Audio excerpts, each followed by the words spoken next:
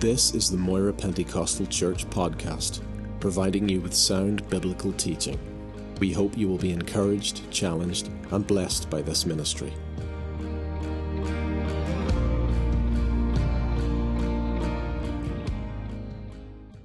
Father, as we gather in your house today and in your presence, we give you thanks for your Son, the Lord Jesus Christ. Amen. We thank you for his death on the cross. We thank you for his resurrection. We bless you that he's now seated at your right hand. And we thank you that he is coming again soon. And so, Lord, as we focus our thoughts today on your great love towards us, we pray, Lord, that our hearts and minds will be opened. And, Lord, it will be reminded again, Lord, just how much you love us. We who do not deserve your love. But yet, Lord, in your mercy and grace, you poured out your love to us through your Son, Jesus. So we give you thanks for this in his name. Amen. Amen. Come with me, please, to John's Gospel, chapter 13. John's Gospel, chapter 13.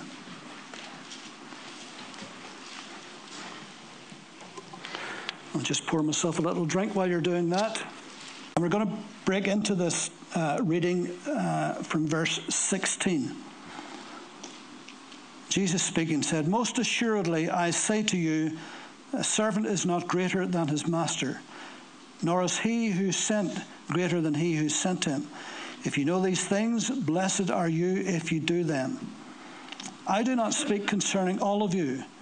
I know whom I have chosen, but that the scripture may be fulfilled. He who eats bread with me has lifted up his heel against me. Now I tell you before it comes, that when it comes to pass, you may believe that I am he. Most assuredly I say to you, he who receives whomever I send receives me, and he who receives me receives him who sent me." When Jesus had said these things, he was troubled in spirit and testified and said, "Most assuredly I say to you, one of you will betray me." Then the disciples looked at one another, perplexed about whom he spoke. Now there was leaning upon Jesus' bosom one of the disciples whom Jesus loved. Simon Peter therefore motioned to him to ask who it was of whom he spoke. And leaning back on Jesus' breast, he said to him, "Lord, who is it?" Jesus answered, "It is he whom I shall give a piece of bread when I have dipped it." And having dipped the bread, he gave it to Judas Iscariot, the son of Simon. Let's just stop there. No gospel writer so freely extolled the virtues of God's love like the Apostle John, which is probably why he is affectionately known as the beloved disciple, or alternatively the apostle of love. An artist has forever depicted him as the one who leaned upon the breast of Jesus. And in his first epistle, out of the 5 chapters, he reserves 3 of those to speak about the love of God. The bedrock of John's faith was the fact that Jesus loved him. There was no question in his mind at all that Jesus loved him. In fact, 5 times in this gospel, he states that emphatically. He's the only disciple actually to write that. He was that disciple whom Jesus loved. And so he knew, of course, that Jesus loved the whole world. He said so in his 3rd chapter of his gospel, verse 16, "For God so loved the world that he gave his only begotten Son." But he absolutely knew and emphasized the fact that he loves me. He absolutely loves me. And so this morning, just for a little while, I want to look at those events in John's life where he stated that Jesus loves me, that disciple whom Jesus loved. And let's look at them and see what we can learn from it, see what would apply to our lives, because he loves us. But often we don't think much about the fact that he does love us. We focus a lot on how much do we love him. But actually, it's much more important to realize how much he loves us. And the more we understand how much he loves us, the easier it is to say how much we love him.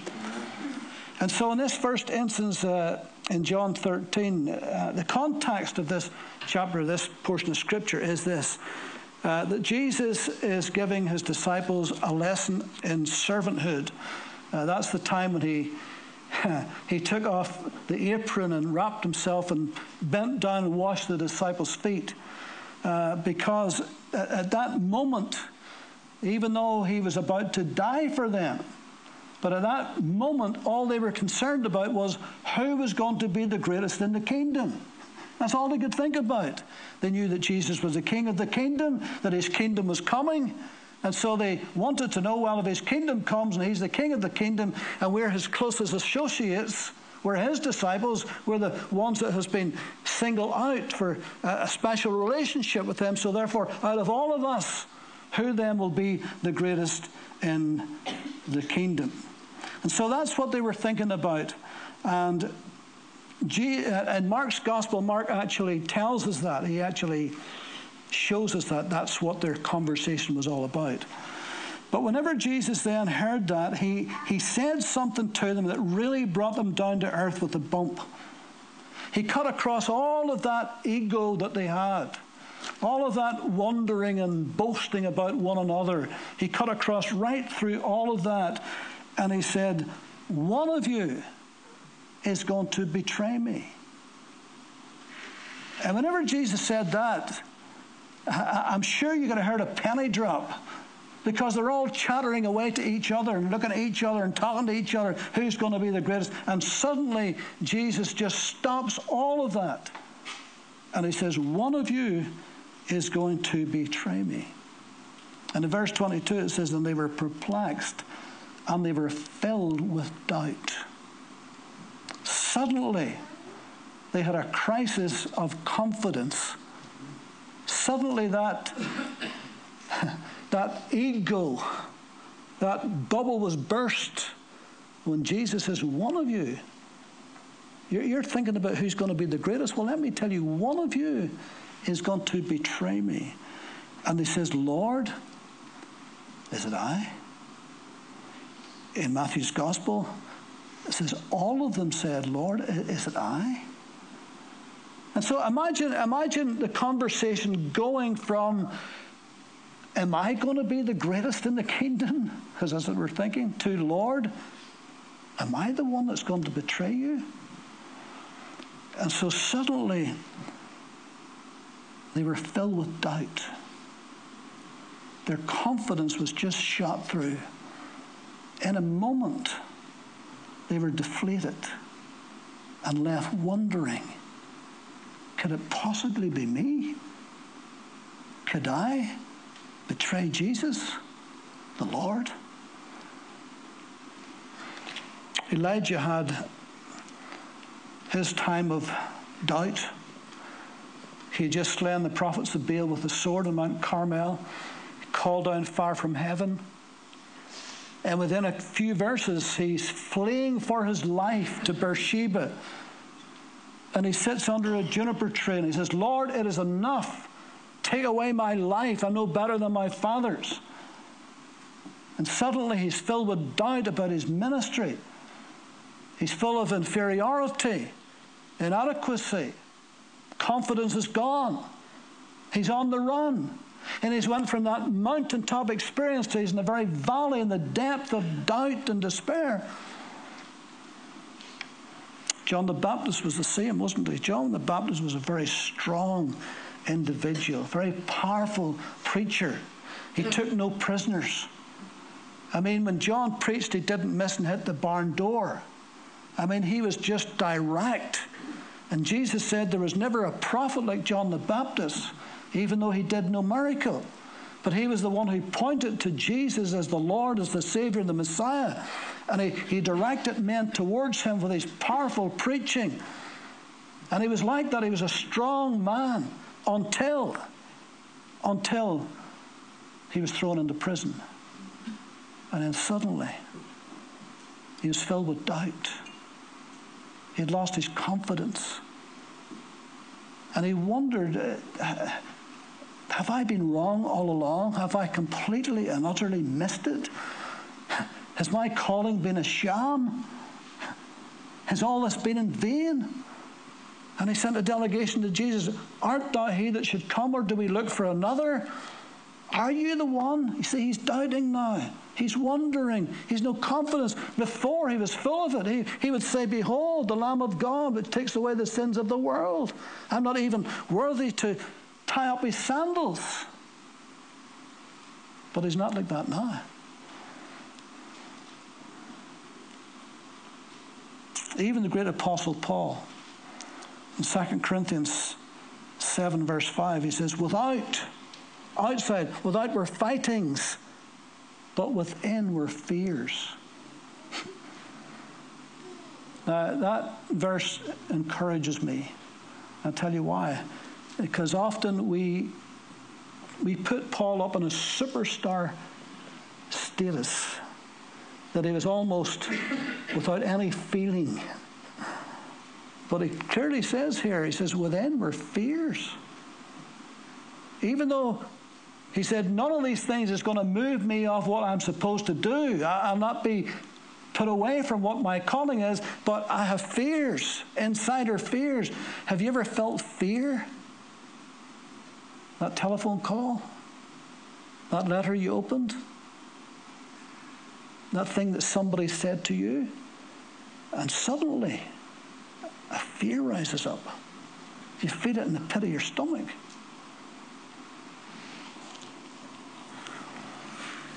And so the Apostle John, in spite of a time of doubt, he always maintained, I am that disciple whom Jesus loved. He never doubted for a moment that Jesus loved him. In spite of his doubts about himself, and sometimes we have doubts about ourselves and we lose our confidence. Sometimes spiritually we struggle. We lose our confidence somewhat. But if you do, and if you are in that position today, do not think for one moment that you have lost the love of Christ towards you.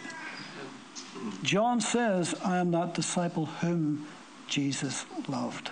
Now remember, he's writing, he's an old man writing this, and he's looking back, and he's remembering that moment in that room where he doubted himself. Could I be the one? Lord, is it I? Peter didn't seem to have much doubt about it, even though he asked the question. Peter was rather bold. He was rather egotistical. He had a high opinion of himself. But he was brought down with earth with a bump, didn't he? He crashed and burned at one point. But anyway. And so if you're going through a time, if you lost your confidence, a time of self-doubt about yourself, do not think for one moment that you've lost that love that Christ has got for you. And then there was a time of new responsibility in John chapter 19.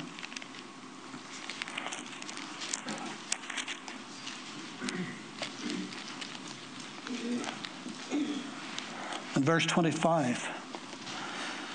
Now there stood by the cross of Jesus his mother and his mother's sister, Mary the wife of Clophas, and Mary Magdalene. When Jesus therefore saw his mother and the disciple whom he loved standing by, he said to his mother, Woman, behold your son. Then he said to the disciple, Behold your mother. And from that hour, that disciple took her to his own home.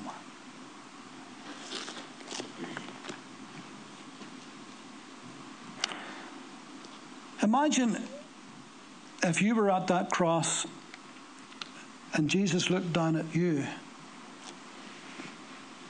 and in effect said, from this moment on,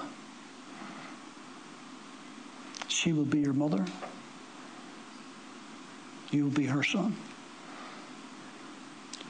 And from this moment on, you will have to take care of her for me. Imagine having to take care of the mother of the Son of God. What a responsibility. What a task.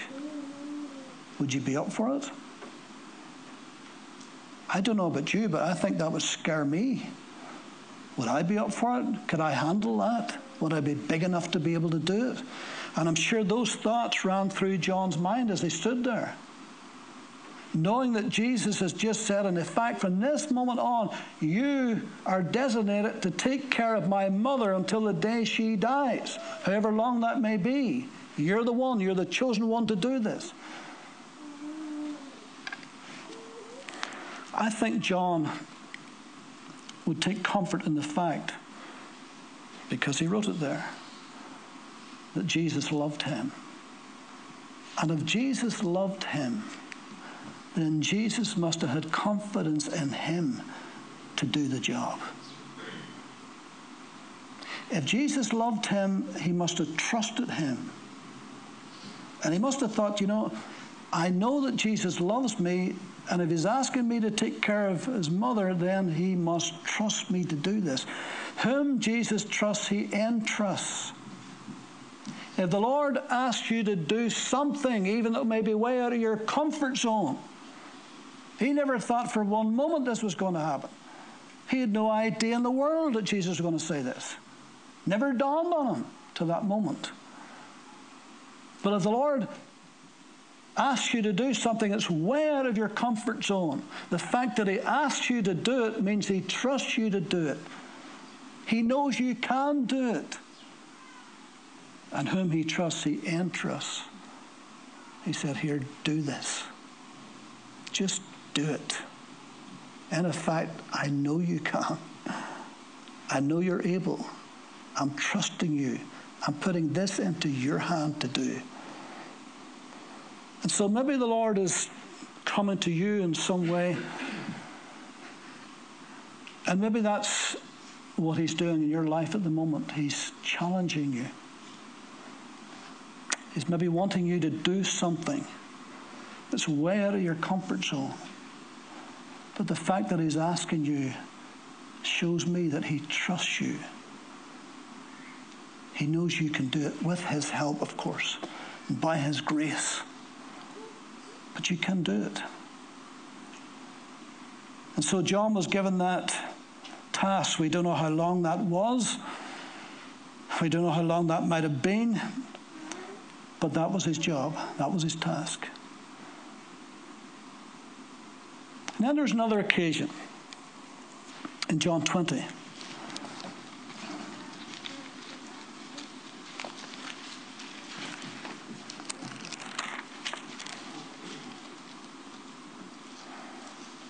Verse 1 of John 20. Now the first day of the week, Mary Magdalene went to the tomb early, while it was still dark, and saw that the stone had been taken away from the tomb. Then she ran and came to Simon Peter and to the other disciple whom Jesus loved. There it is again. And said to them, they have taken away the Lord out of the tomb, and we do not know where they have laid him. Peter therefore went out, and the other disciple, and were going to the tomb. So they both ran together, and the other disciple outran Peter and came to the tomb first. And he, stooping down and looking in, saw the linen clothes lying there, yet he did not go in. And Simon Peter came following him and went into the tomb. And when he saw the linen cloths lying there, and the handkerchief that had been around his head not lying with the linen cloths, but folded together in a place by itself, then the other disciple who came to the tomb first went in also, and when he saw and believed, for as yet they did not know the scripture that he must rise again from the dead, then the disciples went away again to their own homes. And so the woman came back from the tomb, said to the disciples, the Lord's gone. We don't know where he is. And Peter and John decided, well, we'll go and investigate. And so they ran as fast as their legs could carry them. John must have been the fitter of the two. He arrived just before Peter. He peeks in but did not go in. Peter comes, and Peter, like a bull in the china shop as usual, he just brushes him aside and he just races right into the tomb. And he's amazed at what he saw. And then John, taking a little bit of courage because of that, he goes in. And when he sees the way the linen cloths are lying, there was no other explanation other than Jesus must have risen from the dead. Now he believes because of what he has seen. Before that, he was in unbelief. None of them, in fact, believed in a resurrection. In fact, another gospel says when the women came at the start, it seemed to them as idle tales. The old wives' tales. What are you talking about? It hadn't dawned on them, even though Jesus had warned them and told them. But now he believes. Jesus, again and again, told his disciples that he would rise again from the dead. In fact, John was eyewitness to 3 resurrections. He saw 3 people raised from the dead with his own eyes. But he didn't believe that Jesus would rise again from the dead. The one who rose people from the dead. But he didn't believe that he would rise from the dead, even though he had told them. Even though he heard them speaking to Mary and Martha at the tomb, I'm the resurrection and the life. But I'm not being hard on John, because oftentimes we have a lot of unbelief too. Even though it's as plain as the nose in your face in Scripture, yet we struggle to believe sometimes. But Jesus told about Jonah, didn't he? As Jonah was 3 days and 3 nights in the belly of the great fish, so the Son of Man will be 3 days and 3 nights in the heart of the earth. Sign of the resurrection. Look at this temple. We're standing, look at the temple. He says, look at this temple. Time will come when there will be not one stone left upon another. And then he says, but I will raise it up in 3 days. And they looked and they thought, what? Of course, he was talking about himself at that point, wasn't he? He's talking about him rising from the dead. But they couldn't get it. They didn't see the connection.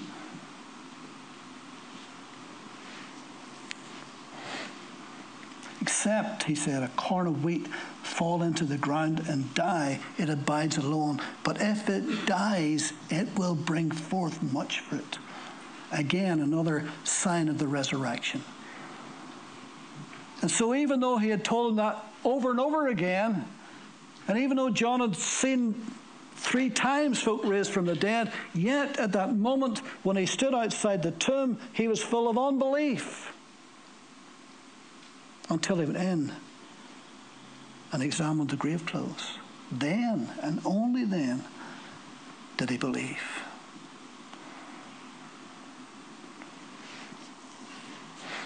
And yet John, recording this story after many, many, many years,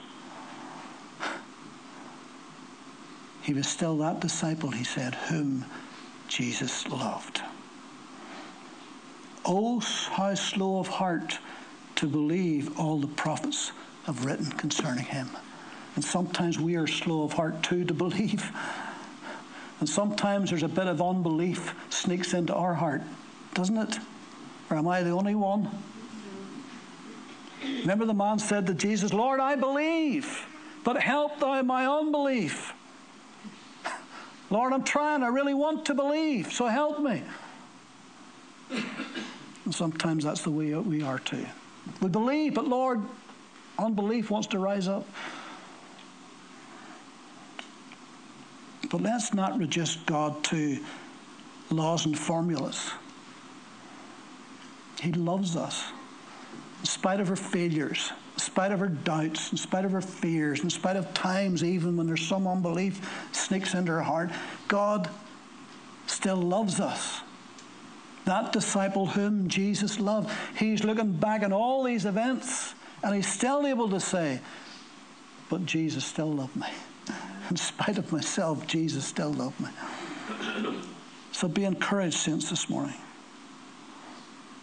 And in John 21,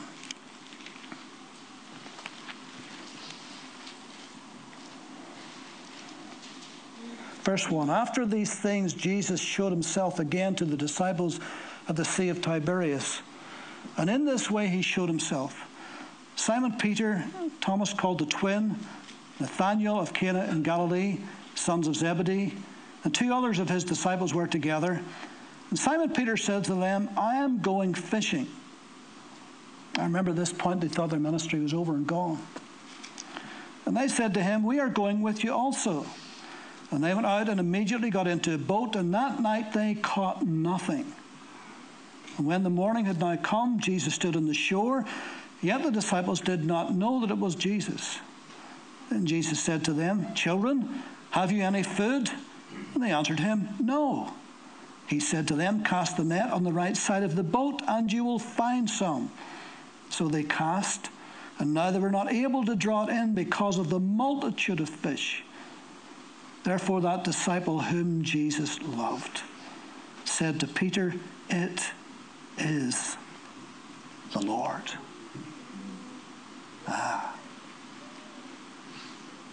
It is the Lord. In a time of great blessing, in a time of prosperity, in a time of success, in a time when everything has gone beyond your expectation and you're blessed abundantly, do we remember it is the Lord? When John saw that catch of fish, he could come to no other conclusion. It was a miracle. This is the hand of the Lord. It must be the Lord. It can be nothing else. Even though they didn't recognize him on the shore, but what they saw happen had to be the Lord. And sometimes God blesses us in ways that are beyond our expectation or abundantly, and sometimes we just be kind of ho-hum about it. Well, that was nice. Oh, that was fortuitous. I was lucky there. When we actually should be saying, it is the Lord. The Lord has blessed me. The Lord has met that need. The Lord has done more than I was able to think, beyond my imagination. It is the Lord. Jesus said, were not 10 lepers cleansed? Where are the other 9? Why has only 1 come back? Only 1 out of the 10 recognized and realized and said, do you know what? I'm going to go back and I'm going to thank the Lord for this. An attitude of gratitude is a wonderful thing. Just to be able to be thankful for what the Lord has done. We should be forever grateful for what the Lord has done spiritually for our lives, shouldn't we? Washed us, cleansed us, redeemed us, put our name in the book of life. All of that could keep you praising God for all eternity. But in the everyday things of life, when he blesses you, do we say, thank you, Lord? The fact that Jesus recognized only 1 out of the 10 come back makes you think that he was thinking, where's the thanks here? Have you ever noticed how ungrateful sometimes people are? Did you ever notice that? No matter what you've done, there's never even a thought of thank you. Jesus recognizes when we don't thank him as well as when we do thank him. And so at a time of blessing, Psalm 126:3, the Lord has done great things for us, whereof we are glad. Amen. And so it's lovely just to thank the Lord. Just take a moment, maybe just a silent prayer of thanks to him. And say, thank you, Lord, for that. It's wonderful. I'm blessed today. You've helped me. You've given me such and such. You've done that for me. And just a thank you to the Lord. That we just don't take it all for granted. So when John saw the great catch of fish, he said, fellas, it is the Lord. It's him. That came from him. Only he could have met that need. We fished all night in our own strength, by our own ability. These were professional fishermen, and we caught nothing. Everything we did came to naught. And in a moment, at the wrong time of the day, and the wrong place to fish, Jesus miraculously gave us a great catch. It is the Lord. And he recognized who it was. So let us be quick to recognize the blessings of God in our life and thank Him for that. Amen. Whatever measure of health you've got, whatever measure of prosperity you've got, whatever measure of success you have, wherever you're doing, let's thank the Lord for it. And then in John 21, this is the last. In John 21.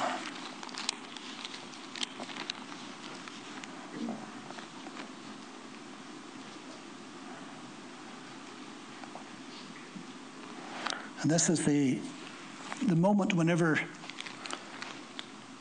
after Jesus had met with the disciples on the beach, and he had made a barbecue for them and some fish, and then he took Peter aside because he needed to deal with Peter privately. In verse 15, so when they had eaten breakfast, Jesus said to Simon Peter, Simon, son of Jonah, do you love me more than these? Notice what he called him, Simon, son of Jonah. At this point, he didn't call him Peter. He called him by his old name. Remember, he had given him a new name? You're Simon, son of Jonah, but you should be called Cephas or Peter.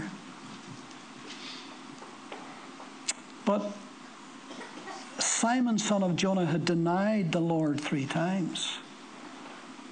The old Simon, the carnal Simon, the fearful Simon, Simon who had lost his courage, the trial of Jesus. So he's reminding him of who he was at that moment in the past. Simon, son of Jonah, do you love me more than these? Because Peter in the upper room had implied that he loved Jesus more than these other disciples. Even though all men would deny you, all men would disown you, all men would walk away from you, all men would betray you, that was what he was implying. Not me. Even though they would, but I never would. What a boast to make. And that was the time Jesus said, listen, before the cock crows in the morning, you'll deny me 3 times. But Peter didn't believe it, of course, being Peter. And so he said, do you love me more than these? And he said to him, yes, Lord, you know that I love you. And as I said on numerous occasions, when Jesus said, do you love me? Do you agapeo me? Do you love me with that love that's beyond just human love, with the love of God? With that love that's completely undeniable? Do you love me with that type of love? And of course, Peter now has been humbled to the dust, hasn't he? And he says, Lord, you know that I phileo you.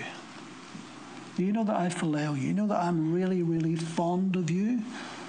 He just couldn't just go the whole distance because he had bragged about that before and it didn't work. So he's humbled now. He says, well, Lord, you know I'm very, very fond of you. He said, feed my lambs. He said, then the second time, Simon, son of Jonah, do you love me? Do you agapeo me? Do you love me unconditionally? Do you? Really? And he says, Lord, you know that I phileo you. You know, Lord, I'm really, really fond of you. Again, he just could not say the word. He said, tend my sheep. Then he said the third time, he denied him 3 times, so he said the third time, and this time was going to be really painful. Because this time Jesus turns the tables. He said, Simon, son of Jonah, do you phileo me? He didn't use the word agape here. Do you phileo me? Do you love me are you devoted to me? Are you really fond of me? But that must have been like a knife in Peter's heart when he said that. You see, Jesus is reminding him, before he can restore him, he's got to take him back to where he fell and remind him how he did fall. He's going to restore him.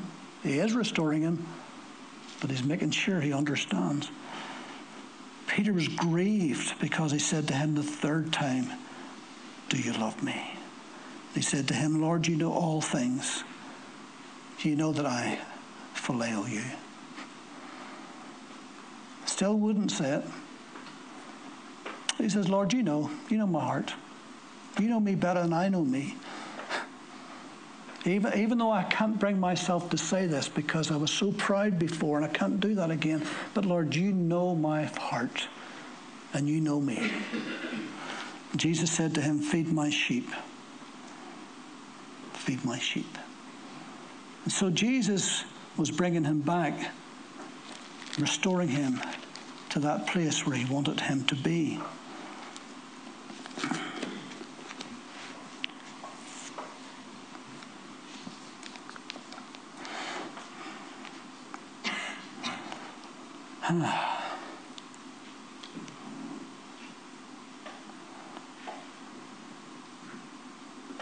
What about us?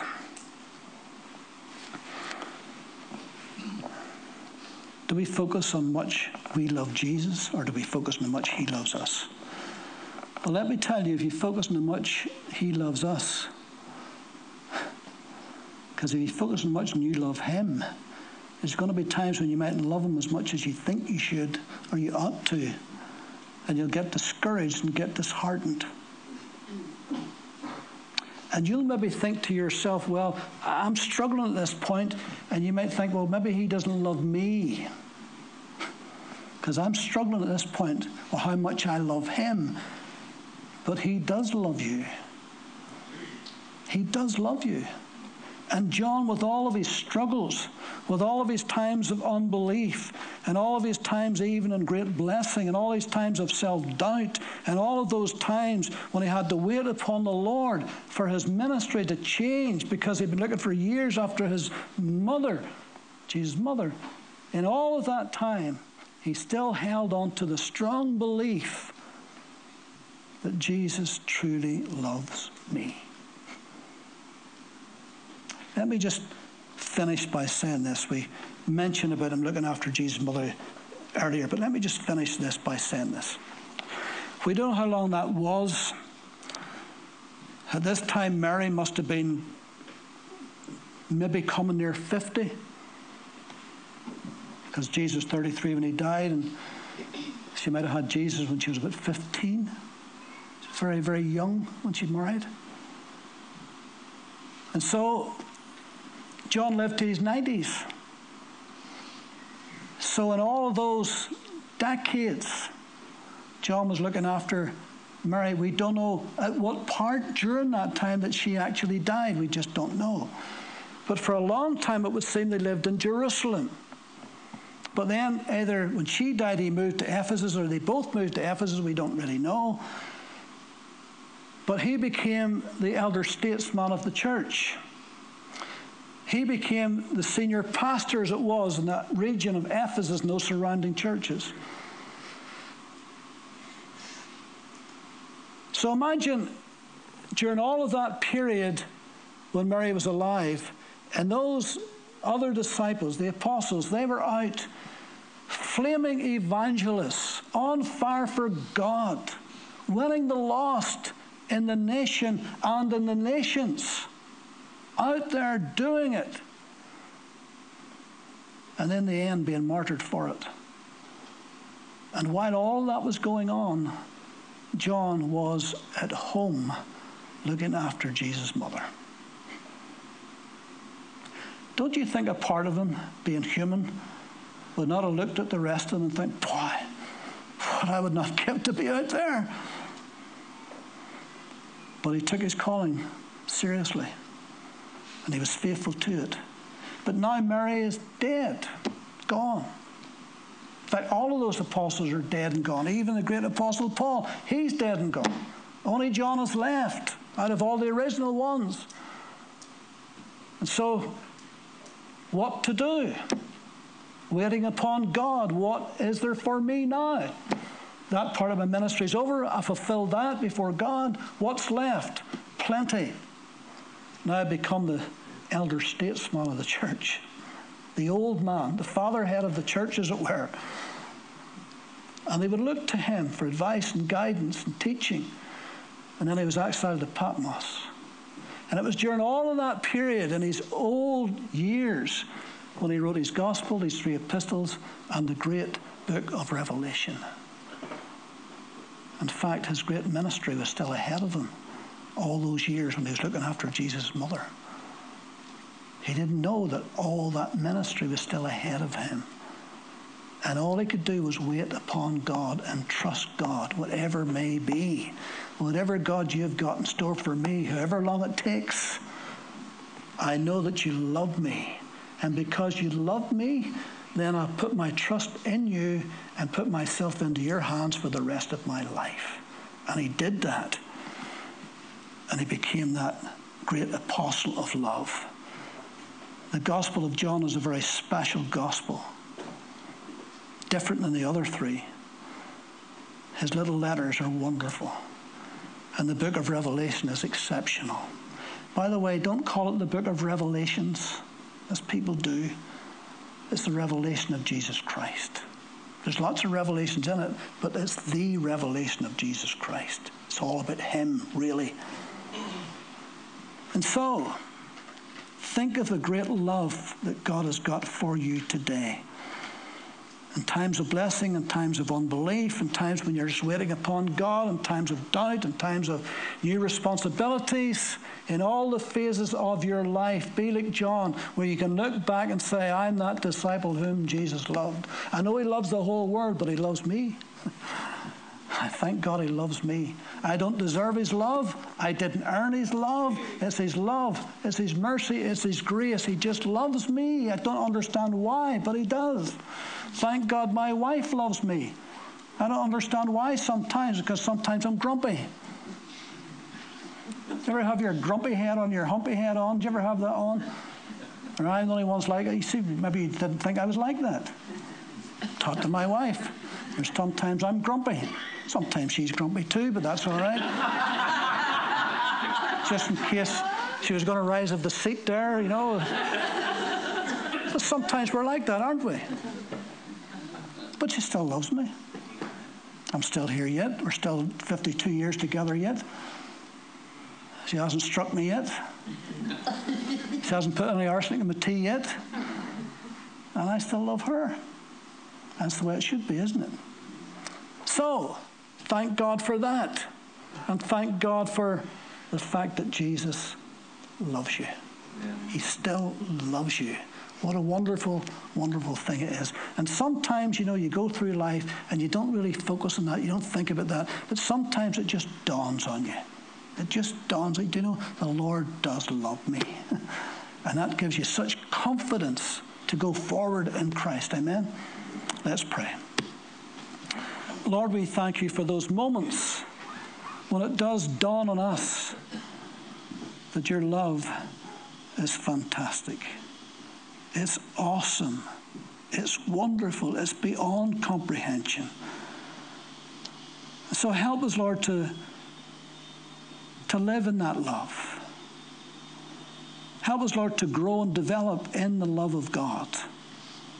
Let that be the ground where the seeds grow, where the plant rises. Let that ground be the love of God where we develop and blossom and bloom.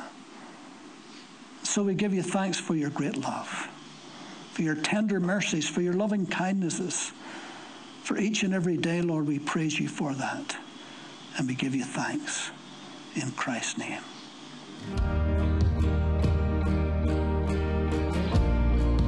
Thank you for listening to this podcast. We produce a variety of sermon videos and inspiring Christian content available for free on our YouTube channel. Just go to YouTube and search Moira Pentecostal or visit our website for more information. www.mpc.org.uk.